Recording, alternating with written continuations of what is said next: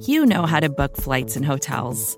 All you're missing is a tool to help you plan that unbelievable travel experience. That's why you need Viator. Book guided tours, excursions, and more in one place. There are over 300,000 travel experiences to choose from, so you can find something for everyone. And Viator offers free cancellation and 24/7 customer support for worry-free travel. Download the Viator app now and use code Viator10 for 10% off your first booking in the app. Find travel experiences for you. Do more with Viator.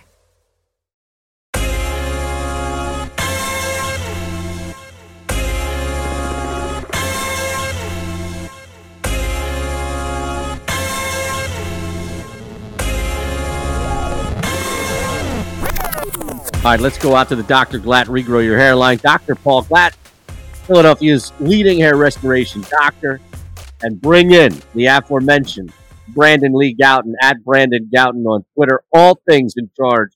BleedingGreenNation.com at Bleeding Green on Twitter. And before we even say a word, I did hint that I had some selfish reasons here to track you down and bring you on, but the majority of it is for people who want to hear your insight and analysis on what's happening with this football team. What's happening, BLG? Eitan, happy to be here with you, man. We are just about 8 days out from seeing the Cowboys open the season with a loss to the Tampa Bay Buccaneers, so I'm feeling pretty good. Have you booked a trip to Aruba or anywhere to just kill the next couple of days so you could be away from all of the nonsense leading up to you deserve a couple of days off, right? No days off, Eitan. Locked in. The season's here, ready to go. Okay. I'm ready to attack it. Love it, man. Love it. Now, should we get our stuff out of the way first so that you can focus on the more important things happening at Bleeding Green? Well, I think this is the most important thing. So, yeah, I think you should announce it. All right. Well, I am thrilled. I am honored. BLG hit me up a couple of weeks ago and asked for my interest, to pique my interest about working with Bleeding Green Nation. I did not even let him get the question out before I jumped in and said yes, with as many exclamation points as I normally have with my voice. And I'm just through the roof excited to be part of Bleeding Green Nation and to be co-hosting the post-game show on bleedinggreennation.com, where we, as always, give you the most comprehensive look as well as be the voice of the fan. And this is the community. And it's like the Eagles community. People have tried to imitate it. People have tried to duplicate it, but nobody has created and fostered this community of fandom like you and so many great people, Kist and others, right, at Bleeding Green Nation. So I'm just thrilled, brother, that I get a chance to be part of that community. And that's really one of the biggest things for me, is that I walk in as part of a community. It's not the pharmacy element, right, of radio where you're talking, oh, this is what you need. I'm just there celebrating Devontae Smith being frustrated with an interception, whatever it may be. I'm just along for the ride, and I cannot thank you and the powers that be enough. No, we're excited. Look, Eitan, I've known you for years. I've known you for I don't even know how long now. It's been that long, and we've never gotten to really work together, which seems crazy to me because we've just known each other for so long. But it's just such a natural fit. I think the BGN and BleedingGreenNation.com community and the BGN radio listeners, all of that, bring all that together. I think this is just a natural fit. A guy who's going to bring a lot of passion to the show, which is what we're all about.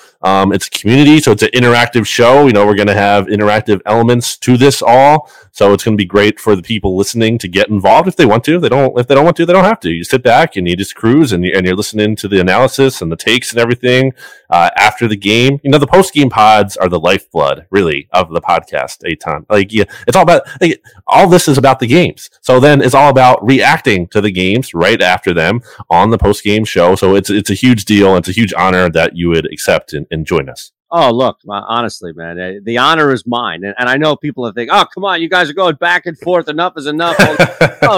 Truly, and this is why I think I'm so thrilled and excited from just an emotional standpoint, as well as the obvious from the professional standpoint of being able to work with you guys.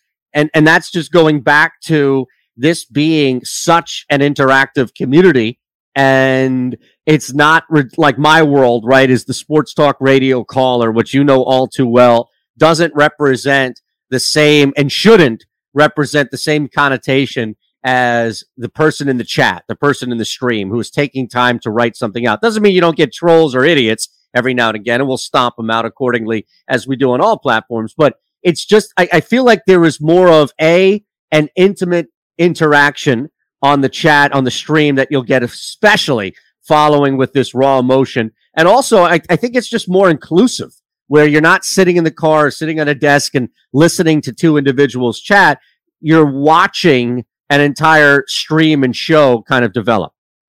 Yeah, and you're contributing to it, which is awesome. That's obviously what we're all about at Bleeding Green Nation. A big comment section. We have a big podcast audience where we love to hear feedback from the listeners and everything. So yeah, it's awesome. It's natural. Again, just really want to underline here how passionate all of us are, obviously, but you especially, Eitan, just have and you know this market. You've been here. This you have the experience, so you know what you're talking about as much as anyone. Maybe you don't know what you're always talking about. No. But now you love. Here I had this glowing endorsement from BLJ, and I'm thinking, all right, this is great. We'll cut it up. We'll put it on the site. And you lost everybody there by saying that I know what I'm talking about. I never lied to the listeners. I can't. You know what you're talking about. We might disagree sometimes, but I always respect the opinion, of course. Now, look, I appreciate that, my friend, big time. And again, we'll be starting up the first game against the Falcons, so I can't wait to crank that up following. And nothing has changed with how you find the pod, with how you access, how you interact with it, except for me being on it. Everything else from a logistical standpoint is the same. It's just you now have to deal with me on there as well. I think people are. Well, we'll see. We'll see what the feedback is like. Maybe. I think it's going to be great. No, me too, brother. I am super pumped, man. Super pumped. We've talked about this. I am curious to get your thoughts on a couple of things on the team while I have you for a minute or two. And we've talked about this, man, extensively, going back and forth. The books have value on the under.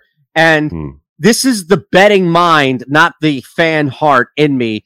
6.5. Like, I can see a pathway to 5 wins. I can see a pathway to 8 wins. I can see different ways in which things can go well or not.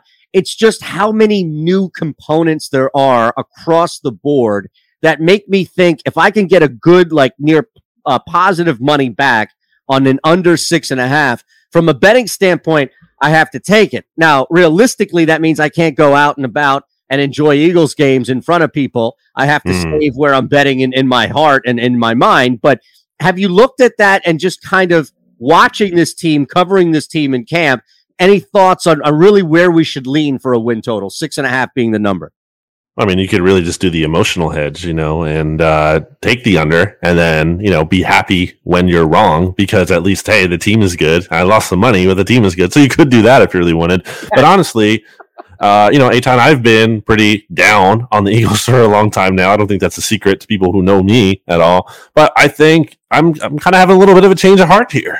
And maybe that's a shock to some people, but I'm not saying they're going to win the Super Bowl all of a sudden, to be clear. And I don't even think they're going to win double-digit games. But I think from what I've seen out of this team, there's a lot of positive vibes going on right now, which I think is important because I think they, by contrast, had a very negative energy going into the year last year. I thought Carson Wentz wasn't looking good in training camp. Did I know he was going to be the worst quarterback in the NFL? No. But I saw issues in training camp, and that kind of made me wonder how much that mattered and what we'd see early on.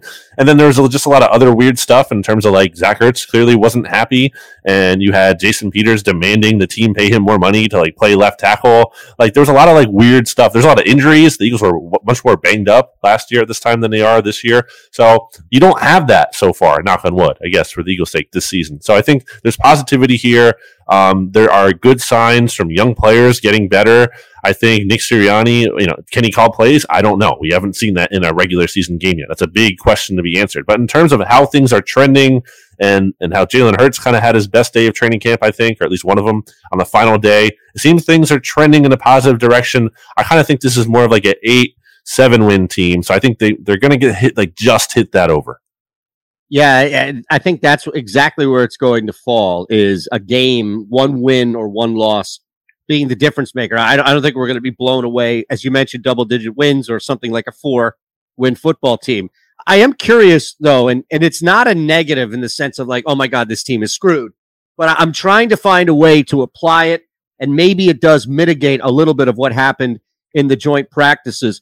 Just a broader question. I'm not even trying to lead you one way on this, honestly. But how much, and there it is, not are you concerned, but how much of a concern is it for the first 2 or 3 weeks, not for the entire season, but for the first 2 or 3 weeks, that Jalen Hurts only played 2 series in the preseason? Yeah, I mean, he's a player who doesn't have a lot of experience in the regular season, and for him to only play 10 snaps is like, I wanted to see more, honestly. I wanted to see a little bit more. I mean, so did the Eagles in theory, because he was supposed to play that second game until he had to go to the hospital at the last minute for his stomach issues. So, yeah, I don't think we saw enough from him in the preseason that ideally would have liked to see. How much does that matter? You know, I'm not someone to say it matters the world, because you look at, like, you know, some of these teams don't play their starters at all in the preseason. I believe like the LA teams, and they've done all right for themselves, especially more so the Rams. So like, I can't say it's the end of the world or anything. You're going to have this terrible season because of it. Could he get off to a little bit of a rusty start? Possibly, maybe. So maybe you're kind of worried a little bit going into that Atlanta game. But again, from what I saw from Jalen Hurts in camp and in those joint training camp practice sessions, which the team claims are like preseason games, I don't fully agree with that, but you know, there's value in them. They are intense. There's a intense pace to those. He was looking good by the end, so I don't think there's going to be this major rust factor. I love Zach Ertz this year, from a DFS standpoint to just a story standpoint. People, I think he fell off the face of the earth, forgot how to play football.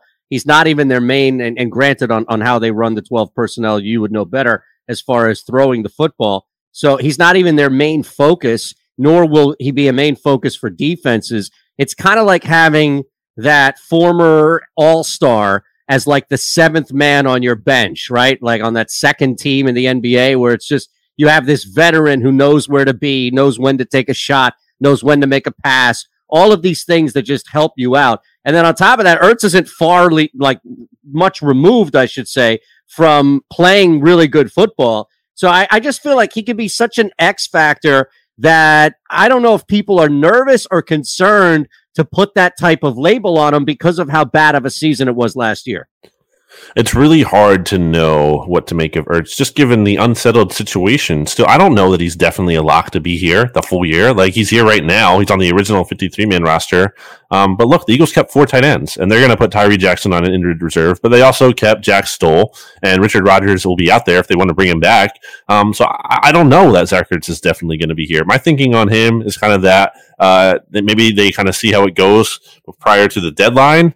And if they're not really a competitive team and they're kind of sellers, they look to sell him at that point, and maybe he goes to a contender or whatever, and he does good things for them. We'll see. I mean, if there's even a market for him. As far as how he looks, though, I think he's looked pretty good. You know, he looks like he's rebounded from last year, like physically and everything. He's had a pretty strong camp.